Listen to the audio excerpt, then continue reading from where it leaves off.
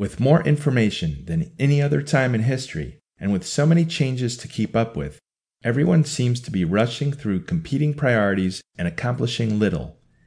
Deadlines are becoming harder to meet, productivity is on the decline, and work-related stress is at an all-time high.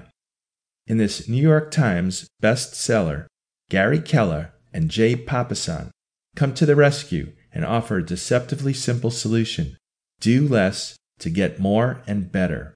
The one thing is a dominant theme in the lives of people who have achieved extraordinary success, from iconic business executives to decorated Olympians. The authors contend that success does not have to be a complex process guided by overthinking, overanalyzing, and sweating all the big stuff.